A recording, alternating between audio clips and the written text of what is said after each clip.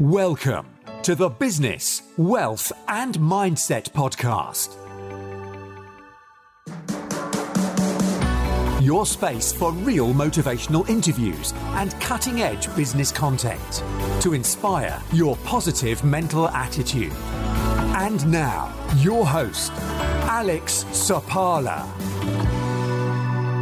Okay, welcome everyone to this episode of the series. So I am joined today by an experienced analyst of international status. So we are live across the globe. We've got people from the US, from the UK, we've got from Swaziland, from Malawi, and Germany. So today we are talking all things mental health. So on the panel today, I've got Brenda Malinki.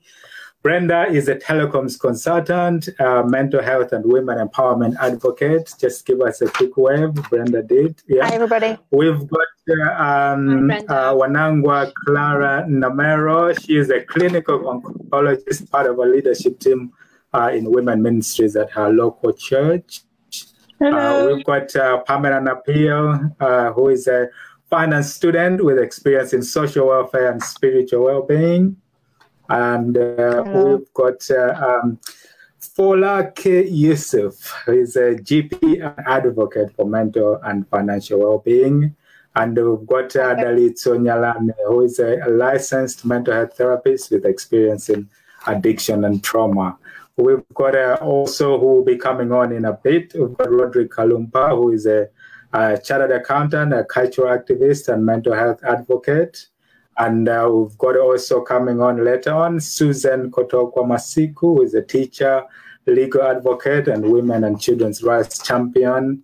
And Fai Cheleuka will also be joining us. She's a residential provider for people with mental illness and developmental disabilities. So quite a cast of people with experience. So today, the general agenda is just to decipher this issue and topic around mental health. So all things mental health, including what is mental health? Because there is obviously it's an issue which across the globe affects a lot of people, and there's different aspects to it, including what are the causes, the symptoms of it, the consequences in society, as well as if at all there's any cures or how people can manage it. So to begin with, we'll just fill it out by trying to get the medical sort of descriptions or understanding of what is mental health initially. So we'll start off with yourself, Dr. Fola. Just start by giving us the lowdown. What is, from a clinical or medical point of view, what is mental health? So mental health is generally is kind of defined as a state of total well-being, and it's it's not just the absence of physical illness; it's a total state of well-being of an individual, and there are lots of things that add up to cause mental health problems, which could be due to environmental factors, genetic factors.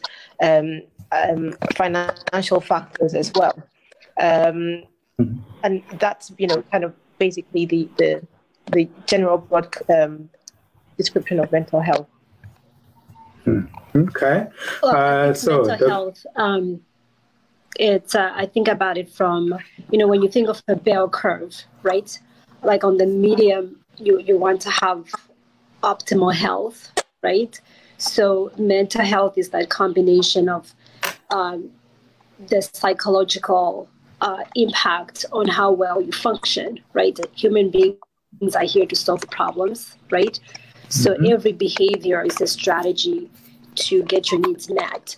So we need certain things to work together, right? The mental and the emotions to work together at a certain level of health, so that the behaviors that you're engaged into solving life problems are at their optimal, right?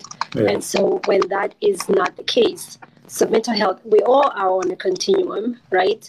And it's not like a specific thing. We're looking at a range of combinations of emotions and mental thinking that produces this set of behaviors that help a person function better to achieve the goals of having a holistic functioning life, right? And Okay, so that can be a combination of so many different things. I guess the take from that, like food, right? Something as simple as low vitamin D can affect depression, right? And so there's so many things that kind of go into it that you have to kind of, sometimes it's that process of, is it the chicken or the egg that came first, right? Yeah. Is it trauma that came first and then you had problem, or is it that the problem exposed you to like more trauma, or it exposed your ability to not handle that trauma better? So there's so many things kind of you have to look at, but at the end of the day, you're trying to understand what's going on with someone so that way they can achieve the optimal health to function, right? Yeah. Okay. Thank you very much. So I guess the take from there is the emotion and behavioral aspect of being as a person compared to the physical part. So, Dr. Ngwa, what's your take from also from a clinical side of things? Yeah, I think just to address what my colleague said, I think it's very important that we recognize mental health as a crucial part of someone's well-being. Because even the WHO definition, as mentioned by Dr. Yusuf, states clearly that one needs to be mentally healthy for them to be called healthy. Yeah. And for whatever reason, if the state of mind affects their ability to function, as Dalisa said, then you have got a mental health illness. And that can range from very mild to severe. But I think it is very important that we recognize that someone cannot be healthy if they have got a mental health illness. And I think that's the importance of this discussion this afternoon. Perfect. Okay. Thank you very much, Dr. Ngwa. Now, when we look across the definition, I guess, is this something that means it can sometimes mean different things to different people? So if we look at what probably, if we approach it from the causes, what would we classify as the causes of mental health, or which things would bring up mental health into a conversation for people? So, Roderick, coming to you, what's your experience around mental health, and what would have been causes or anything that you would have seen around mental health? Thank you, Alex, for having me. And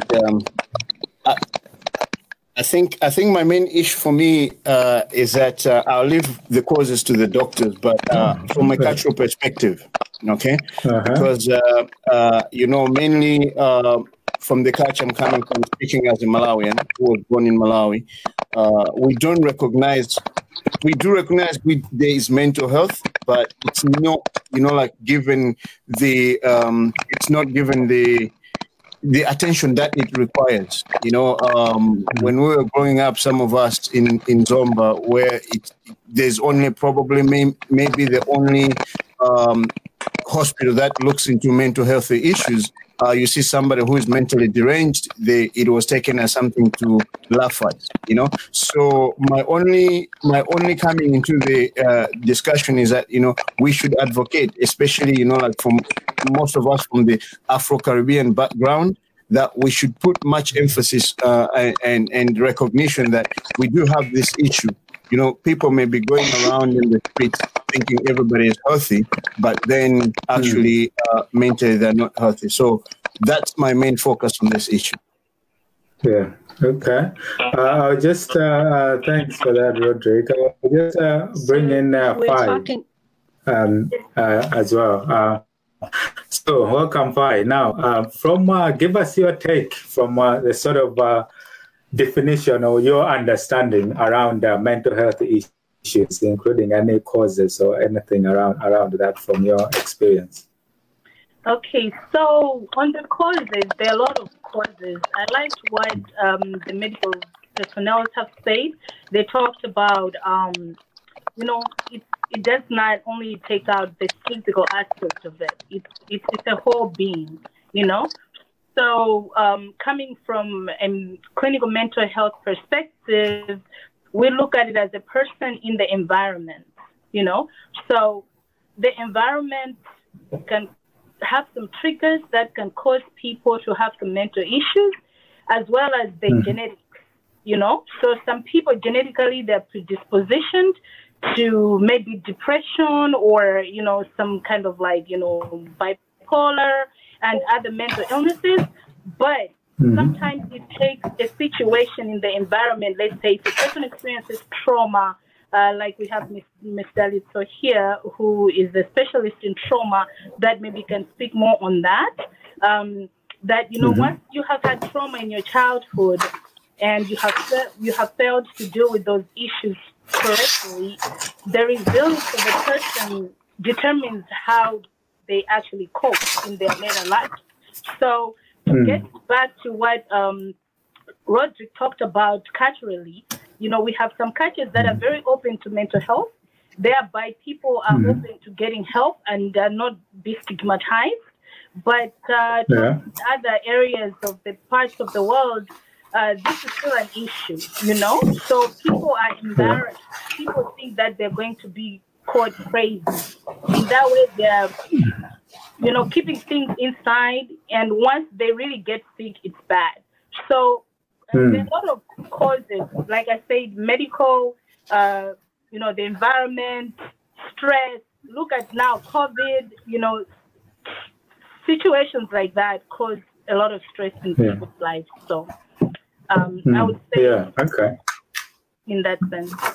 So I guess is it probably worth, when you're looking at the causes and the issues, to actually look at the different types? I was looking up what are the sort of common themes or the types of mental health problems. So you've got things like general anxiety disorder, you've got depression, you've got phobias, you've got OCD, you've got panic disorders. So I'll just bring in Brad on this one. Just from this understanding of these different types of mental health problems around those, just give us your take around those and your experience as well. Yeah. All right, thank you. First of all, thank you for having us on this panel. I think this is really brilliant. It's a conversation that I'm always going on. We need to be having and having more of. We've got the professionals' take on things and on what mental health is. So first of all, I'd like to say mental health is health. It's not a separate part of one's wellness. And I think it's been covered by Dr. Folake as well as Dr. Wanangwa and Fai.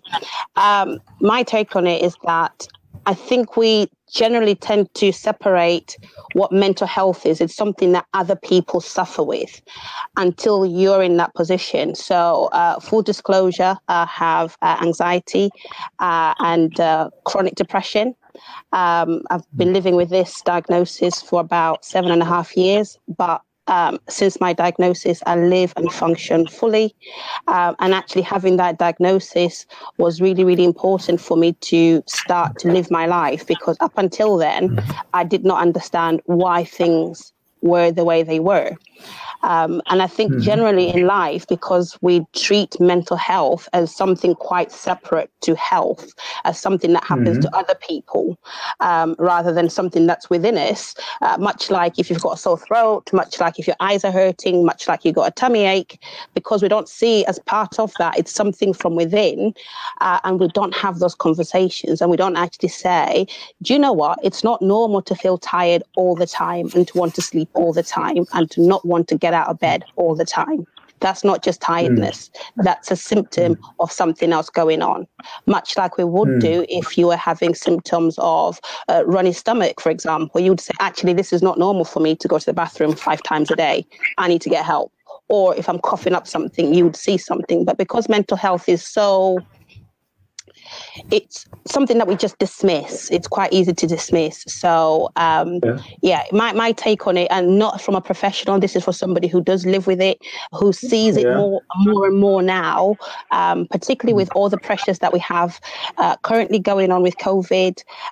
It's so much easier. Once you see it in everybody, and you see it all the time everywhere else. And it's a lot more widespread, and the acceptance of it by people that suffer from it, and it's more people than you think and quite possibly you might have it, but accepting that actually it's a problem, it then starts to come into stigma, where the stigma of having mental health and saying, as Roderick covered earlier on, people don't want to be seen as the unfortunate types, but quite literally, you wouldn't have that reaction if somebody said, I have diabetes. So I think we need to change your thinking on that.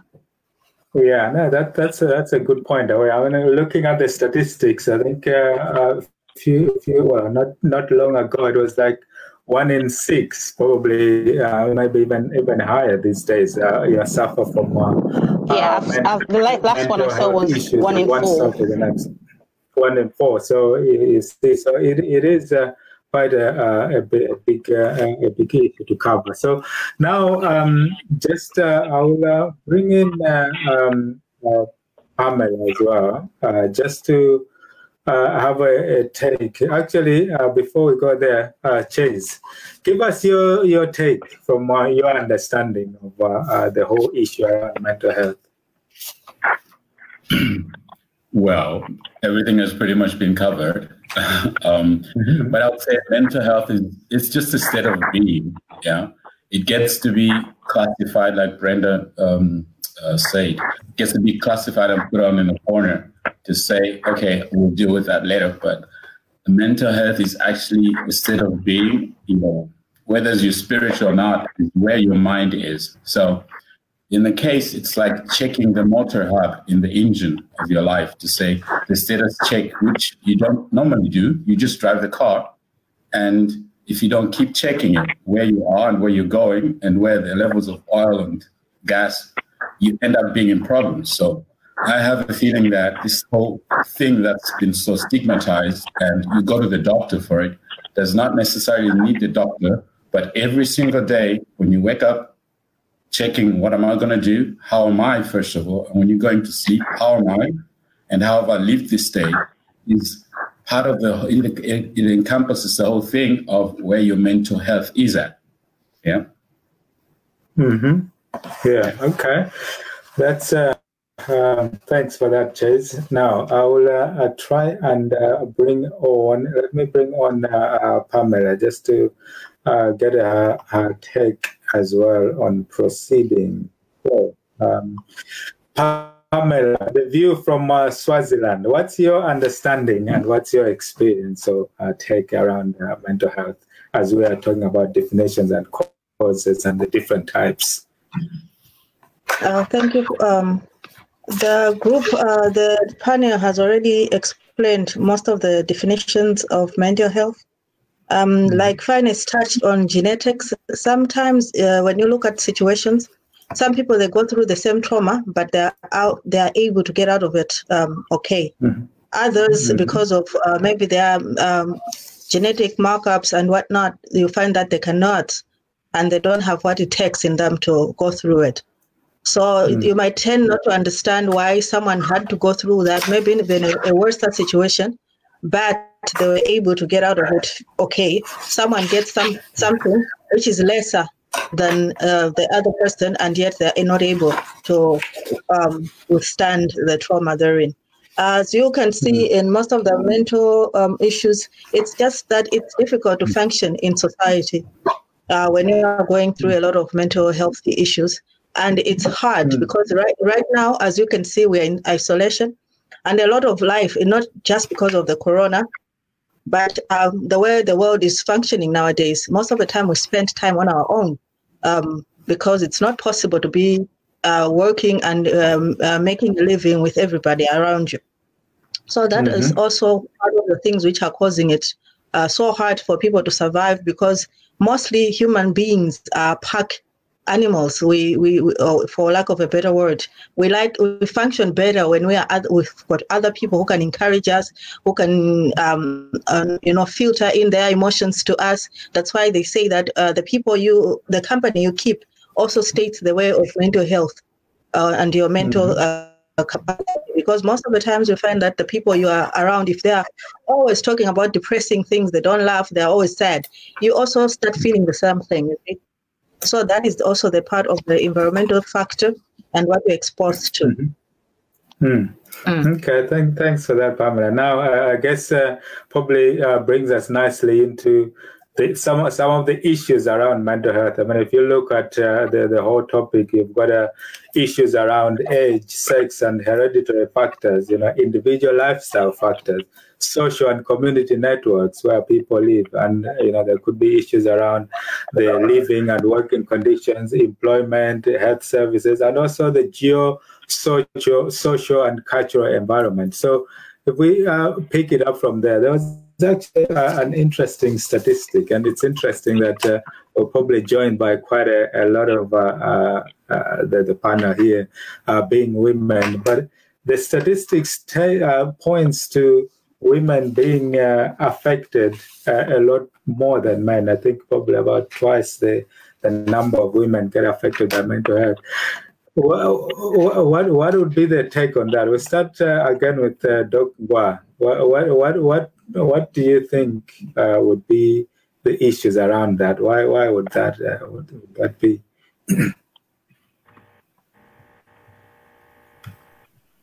My thoughts are that it's probably got a link with the social and cultural expectations in our societies, because generally men are expected to be the stronger species, and I don't really know what strong means in this case, but men are expected to be the strong species. They're supposed to lead. They're not expected to cry. So I think that it's probably because women show their emotions more, and people are able to pick up more on their emotions, and therefore, and therefore that's why the people generally think they're more women with mental health problems. I also think that women, as a strength, they've got the ability to connect more and to ask for help at an earlier stage compared to men, because usually men I think generally leave things until they're quite bad or severe, at least where, in the society that I grew up in. And I think that might have a bias on the numbers. On the numbers, I see. What's your take on that from your experience? And, I'm not. Observations in your field? I was not able to hear what Dr. Ngwa said, Dr. Onagwa said. So I hope I don't repeat the same thing. But first of all, I have to say that I don't know if those statistics are really clear, because I think that there's lack of research on the men. Most women volunteer to do research because, they give birth, they get involved into a lot of community activities. I think if you really look at it, things might have started to change, where there are a lot of men that are affected by mental health, but it's covered up. I'll tell you casually again, let's look at a situation, let's say with Malawi, that we are all familiar with. You find a lot of men at Bandito, right? Every day drinking, and people think that's fun. Like, oh my God, I mean, in our language, we say, things like that, but yet these people are numbing some pain. They have some issues. They cannot stay without that drinking. And what does society say? A man has to drink, get that alcoholism, which is part of the issues with mental health. And then a lot of men are taught not to feel, like you're a wimp if you cry, okay? So a lot of men have grown up actually bullying each other, which in return they suffer a lot. Why do we have a lot of domestic violence? That's a lot of mental issues that people are suffering with self-esteem, because if they were confident enough, they weren't going to be trying to fight somebody else, right? So I think that there's a lot of research that needs to be done among men. There hasn't been enough. And culturally, the way we've raised our men is to tell them that, if they show their emotions, then they're a wimp. Everybody goes through stuff. So I think there are a lot of men out there that are suffering in silence. In silence, Actually, I've got a... But I know that statistics say that, then we can stick to it. But if we need another study on this globally. Yeah, actually, there's quite a few comments on the engagement group of people saying exactly the same, that there are a lot of men out there sort of suffering in silence, and there could be issues around the statistics as well. But that's generally the view out there. But I guess it's it could be like you've explained. There's a number of factors to look into. So we'll bring in Dalitso as well. I hope she can hear me. What's your take as well on this understanding that it tends to be, women tend to be affected a lot more than men around the issues of mental health? So I do agree with what everybody's kind of saying on the culture around what we consider masculine and feminine, right? Men don't cry, women do cry, and things like that. So I think I agree on that. But I think one thing I've discovered along the way, Justin, I think from my own experience and also working with clients, is that women are actually highly affected by certain things because of our cycle. We have that menstrual cycle, right? We can't talk about mental health outside of the body. It's a feedback loop. It's like playing tennis, right? Hormonally, we're affected, and those hormones, they also affect depression, right? And so it's like, again, that which one comes first, the chicken or the egg? But we know that it's a back and forth. So women have that menstrual cycle, and those hormones, based on how they are, they can affect depression and anxiety and those kind of things in ways that it doesn't affect men. So, for example, when I'm doing, in my practice, when I'm seeing women, I highly recommend them to get their hormonal done, right? To check their adrenal glands, to check their estrogen and progesterone levels and those kind of things, because those highly affect women compared to men. And sometimes men, they do experience that low testosterone affects depression and anxiety, right? It's just that women feel it every 30 days. You have this thing that's happening, right? Pregnancy highly affects and changes a woman's hormonal, body, right? And so those kind of things are experienced at a higher level compared to men. The mental health can look very different, right? And it needs to be talked about. There's certain things that just doctors don't ask men, they can ask females, like how those things. I think our medicine has become so compartmentalized, right?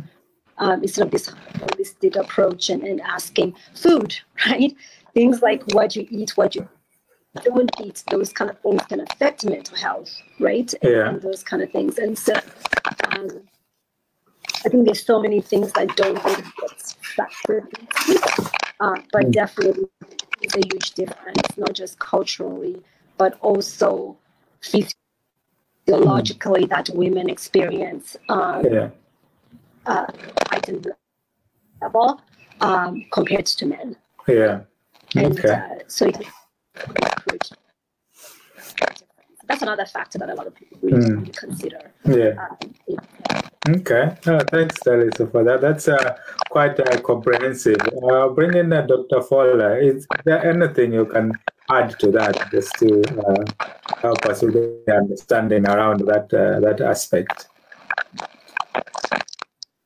Yeah, thank you. I think I just generally agree with everybody, and I think they've covered most of the points in terms of the statistics is quite flawed as well. I think it's skewed because then it depends on who presents with mental health problems that you then say, and then you put into the statistics, what about those people who are at home that don't come and don't present, people that manage things by themselves in the house. I mean, certainly you kind of see, a lot of people who come in with physical problems, like Dalitso said, and it takes a bit of convincing to tell them that actually what you have is actually a mental health problem. Because of that stigma, people don't want to be told they've got a mental health problem, and you kind of have to start thinking, oh, how do I break this information to this person? Some people have to end up going down the route of having blood tests to exclude other things that can mimic mental health problems. And then you kind of tell them that actually, what is wrong with you is actually a mental health problem. It's, anxiety or depression, because people just don't want to, some people just don't want to admit it. And it's not their fault. There's lots of ramifications in admitting, to having a mental health problem. Apart from the stigma, some people, certainly in the UK, they don't want it to affect their records, because once it goes on their records, they don't know how it's going to affect their, applications for jobs, their insurance. There are lots of other ramifications. So it's not only because they don't want to, that stigma is also the other ramifications of identifying as having a mental health problem.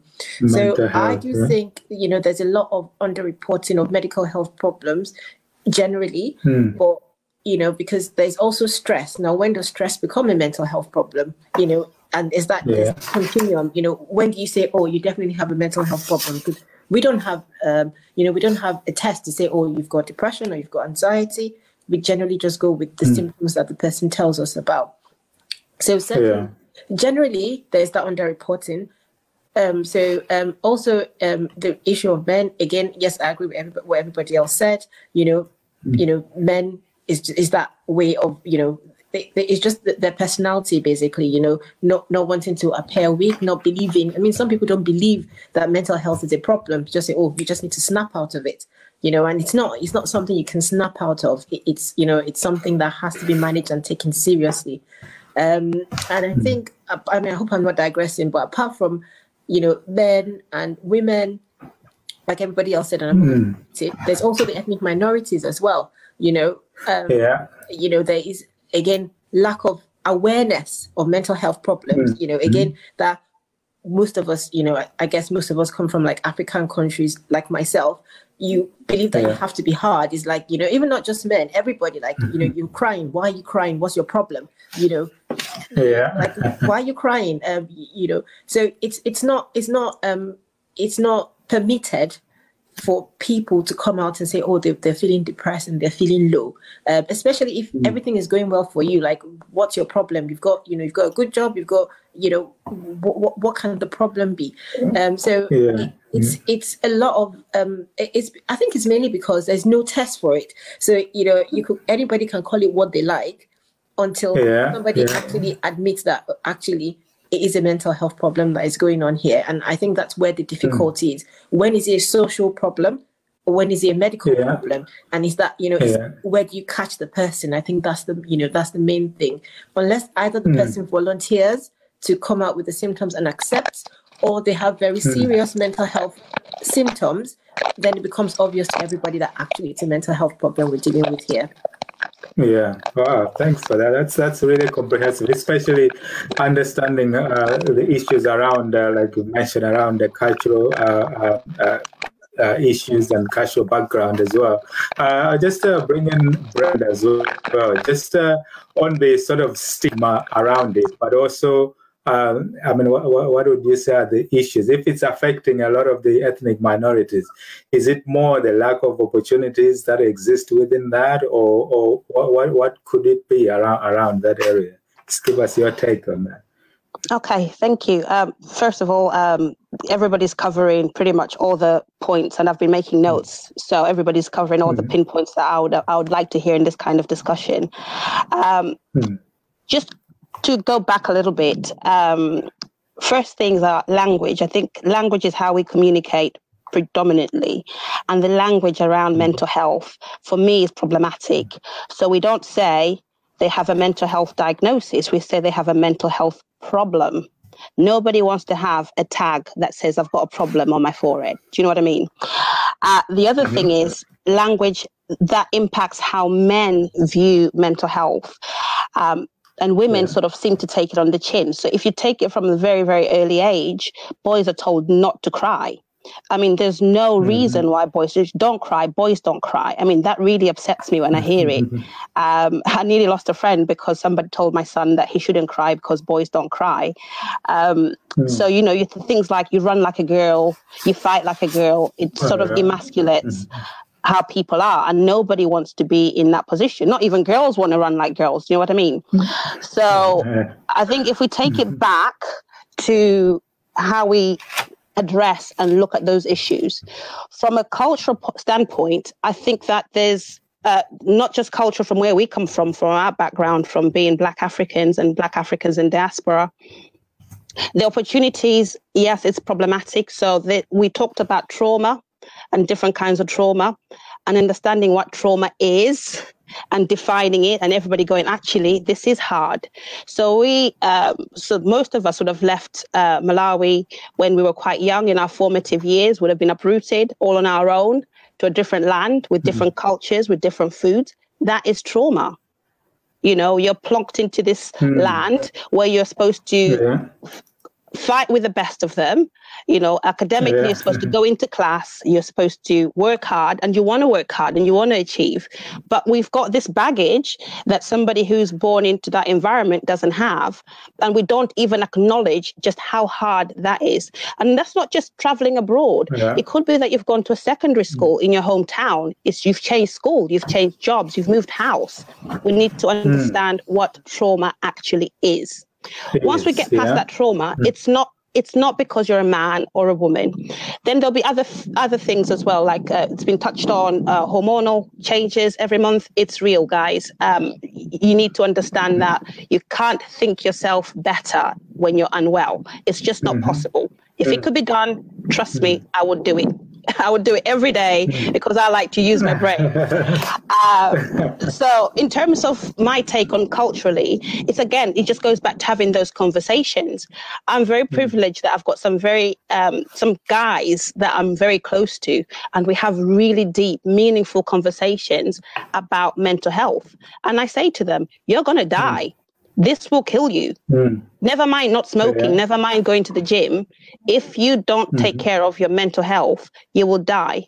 Because in our age group, up to 45, the biggest killer of men is suicide. And suicide is an end result. I'm sure the medics will back me up on this. Suicide is the end result of a mental health issue that's not been treated. And it's a mental health disorder that's not been treated. I always say this, and it always sounds really odd, and just like a blasé saying, no one in their right mind commits suicide. No one in their right mind commits suicide. Just think about that. That means that something is wrong. It's not about being ungrateful for your situation. It's not about being better than half the population on this planet. It doesn't work that way. Everybody knows who Robin Williams was. And he Mrs. Doubtfire. Exactly. And he succumbed to mental health. And the conversation around that was, he's so ungrateful, he's so rich, he's got Hollywood at his feet, he's done all these movies. Why does he feel that way? He's really ungrateful. And that's not the conversation we should be having about mental health. It's a physiological thing. Something in your brain is going wrong, much like something goes wrong in your pancreas with diabetes, like something goes wrong with any part of the body. It's just really weird that we look at mental health in that capacity. And something else that Dr. Falakis touched on is when things are not right and you go into doctors and you've got something physical and the doctor says, I don't think it's a manifestation of something mental going on. I'd like to use the analogy of a footballer turning up with a broken leg. Now, it might not look broken on the outside, and he might just say, I've got pain on my leg. It doesn't look broken, but he can't understand why he can't play as well as he did the previous week. Now, if a doctor tells him there's something broken underneath and he goes, no, it can't be, it's just pain, give me pain relief, he won't be able to play much longer. And furthermore, he'll break that leg even worse. And mental health is pretty much the same thing. You might not feel right. You might turn up and on the outside, you've got out of bed, you've showered, you put your suit on, you got into your car, you've driven to work, you've got your laptop, you've turned it all on, but something's stopping you from getting to start that day, or something's even stopping you from getting out of bed. And that's the point where you need to think, hang on, something else is going on. It's not me. I'm not motivated. It's something else. And it's okay to say, my head is not okay and I need help. It's not okay. Yeah. Wow. That's very comprehensive. Thanks for that, Brenda. You're welcome. Just bring in Roderick on this, just as we move on to understand what is the role of sort of life events that happen for people. So, for example, it could be, for example, death that happened, or an accident, or a critical illness, or anything of the sort of traumas. We'll come to Dalit on this one as well, but just while we are understanding some of the issues around Roderick, what would you, from the people that you've seen or the experience that you've been, would you point to specific events or specific life situations that would have happened to people to have driven them to these particular issues around mental health?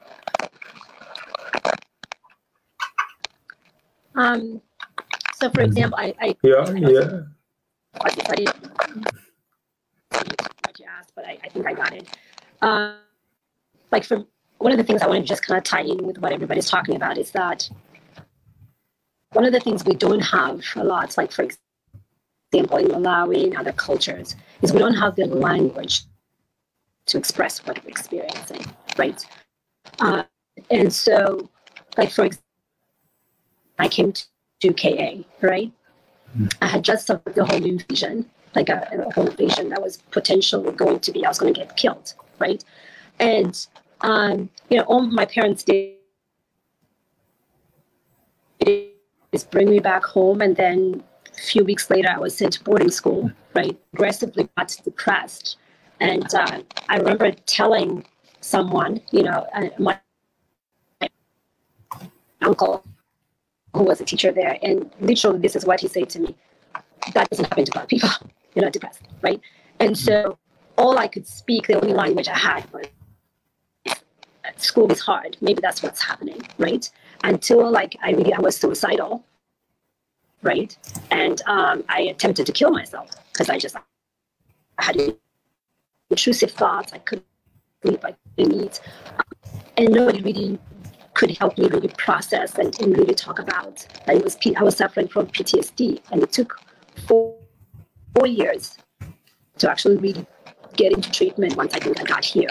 And so we don't really have the language sometimes to really describe what's really happening. I think that is you're breaking up a bit. So let me just try bringing in Roderick, and we'll come back to you in a sec. Yeah. So Roderick, just take it away from there. Just understanding of what the role of life traumas or life events for people, or what you would have seen out as the causes from the people that you've seen. The main thing, as I said, coming from Malawi, I've got one case where I had a relative who had this issue. I think he had another disease which always held him back, and that really affected him a lot. And I've seen also a family member, a very old family member in an African setup, where I think divorce. She was divorced from her marriage, and she went into a breakdown, and she just used to roam around the village in Africa. And unfortunately, people thought, as I was saying back, and building up on what Dr. Fulake said, the social and cultural aspect of everything It's either we take these kind of diseases seriously and understand there's an issue, but in those issues, especially where this lady was divorced from her husband and she went into a mental breakdown, ended up roaming the streets of the village, people thought it's something comical. You know, they thought it's something, you know, like to laugh at. You know, they would call her, sing songs for her, and then, you know, like make her dance, you know, and then maybe give her a penny or something like that. You see, so these are the things that we suffer in Africa, and we think we haven't really grasped the problem. And I think it will take our generation to keep talking about these issues. And whenever we have an opportunity to mingle with the people in the villages and the townships, that really, guys, if you see a guy roaming around the street talking things which are gibberish and not making sense, it's not a source of entertainment. Right now in Malawi, as I'm speaking to you, there's a guy in Mulanje who's gone viral because he talks about these things and people think it's entertainment. You see it on social media. Just a few days back, they were sharing it on Facebook and all those kind of things. And then it took a group of Malawians in the UK saying that, guys, this guy needs help. He needs to be taken from Mulanje and go to Lilongwe. I think there's a mental hospital called St. John's, isn't it, Fai? You know, so they're taking him there. But the people on the ground, they think it's entertainment. You see, so we need to change our views. Going back to what Dr. Fulaki said, that our cultural and social continuum, you know, you don't know when is the mental health kicks in. But whenever we see some oddity, we need to grasp it and say that, no, guys, maybe there's something that needs to be helped and stuff like that. No, thanks for that, Roderick. Now, just touching on this, I just want to understand what's the panel's take on the role of genetics. I'll tell you why I ask that, because it's probably linked to this question that we've addressed around life events happening. Because if for people who have a history of mental health illness in the family, for example, is there from the medical evidence or medical research or whatever, is there a role of genetics in mental health? Is it something similar to cancers, for example, where, you know, it's predictable that if there's a history in the family, it's likely to affect the person as well? What is the role of genetics? I'll come to you, Fai, first. What's your understanding around the role of genetics? Oh, I mean, it's huge. The role of genetics is huge, and also depending on the kind of mental illness that you have. There are different types of mental illnesses, but if we speak to things like maybe anxiety, phobias, or depression, some, not to take away from the genetics, but to emphasize that these traumas, life events, really are huge in triggering those genetics that are already there.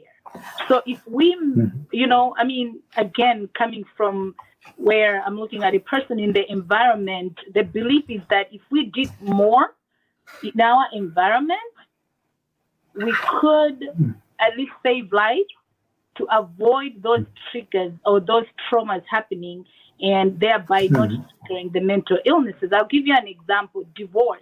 You know, for most children, you know, growing up in Africa, a child has no say in a divorce of a parent, you know, but yet when we are getting together, it's like, oh, we need these kids. Oh, the kids are the center of this relationship and all that, you know. But when people fight and they can't live with each other anymore, what happens?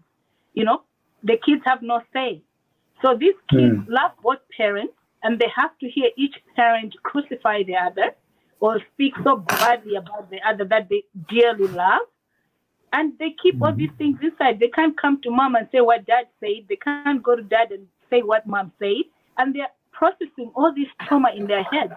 And I also tell you, in the past, we used our communities where people went to their aunts or their uncles to discuss personal issues. They knew that it would end there, they'll get the help. But now, the reason why people have to seek professional mental health help, it's because if you tell your aunt, and your aunt has children that are also struggling, and she might have issues with her sister who could be your mother. Guess what? Now your issue is going outside the family, and people are making fun of you, of your situation. Don't look at her like that. She's got this or she's got that. And then what happens? You are internalizing all these issues where they now trigger the already existing genetic predisposition that you have. So I want to say that I personally do not, when I'm working with my clients, I acknowledge the genetic part of it, but I think the environmental part of it has made it worse for our lives.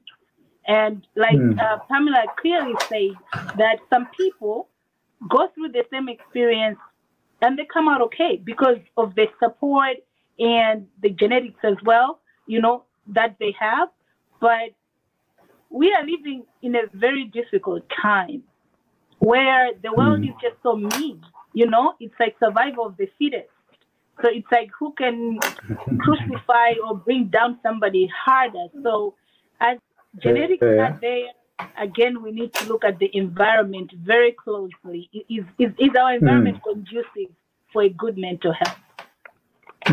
Okay, no, thanks, fine. Now, just taking it on from there, is there a role also of people, like you said, taking care of themselves, including linking it to things like, substance abuse or things like that, or is that a whole different area? Because I'm just picking it up. It's certainly from an example of going on to Malawi or some places where I guess there's probably evidence of people who are smoking this either marijuana or cannabis or something ending up into this situation.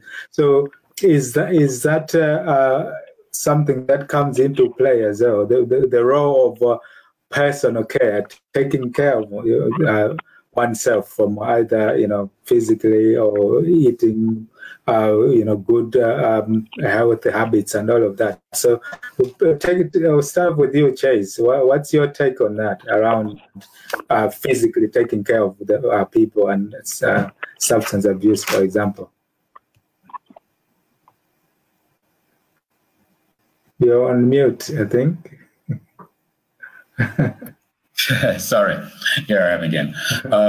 From what I hear and have observed in my small life is that fine, you have what you just talked about, the genetic side of things, and on the other side, it's something that could be hereditary, or it's more to do with the resistance, but it's got to do with a lot of what practices, what habits do you have in your daily life? What did your parents or the people around you as habits have? And what do you value as being very important in order to sustain yourself? So for those people that are brought up to have a constant way of sustaining themselves, do sport, do certain regular activities, do swimming, or maybe meet people. And in today's world, we have a certain problem that we're islands. So everybody's right now saying, because of the corona pandemic, I'm all alone at home. But for someone like me staying alone at home, this has been my life the whole time. The only difference is that I don't have distractions right now. So I'm much more having a more sensitized feel of who I actually am. In that case, the things that I get to do is doing sport every day, like just for 30 minutes. It sounds like nothing, but if I don't do sport and I just stay at home and I don't go out, even if I don't talk to anybody, I feel this depression. And I have felt this before, that if I'm just working for like maybe 2 weeks and I haven't done sport, I get to underperform, or let's say I'm not working in my normal rhythm. And even my personal relationships with friends is not harmonic, And I realize if you do sport, for me, if I do sport, then I get this balance.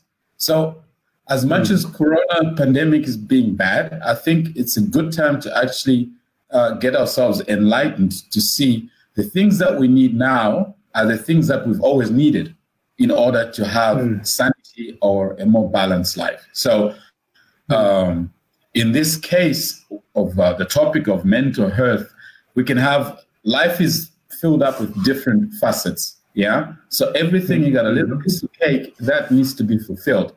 If you're just doing too much sport, and there are people like that just are going to gym every day and 3 hours there, they're not talking to anybody, that's bad.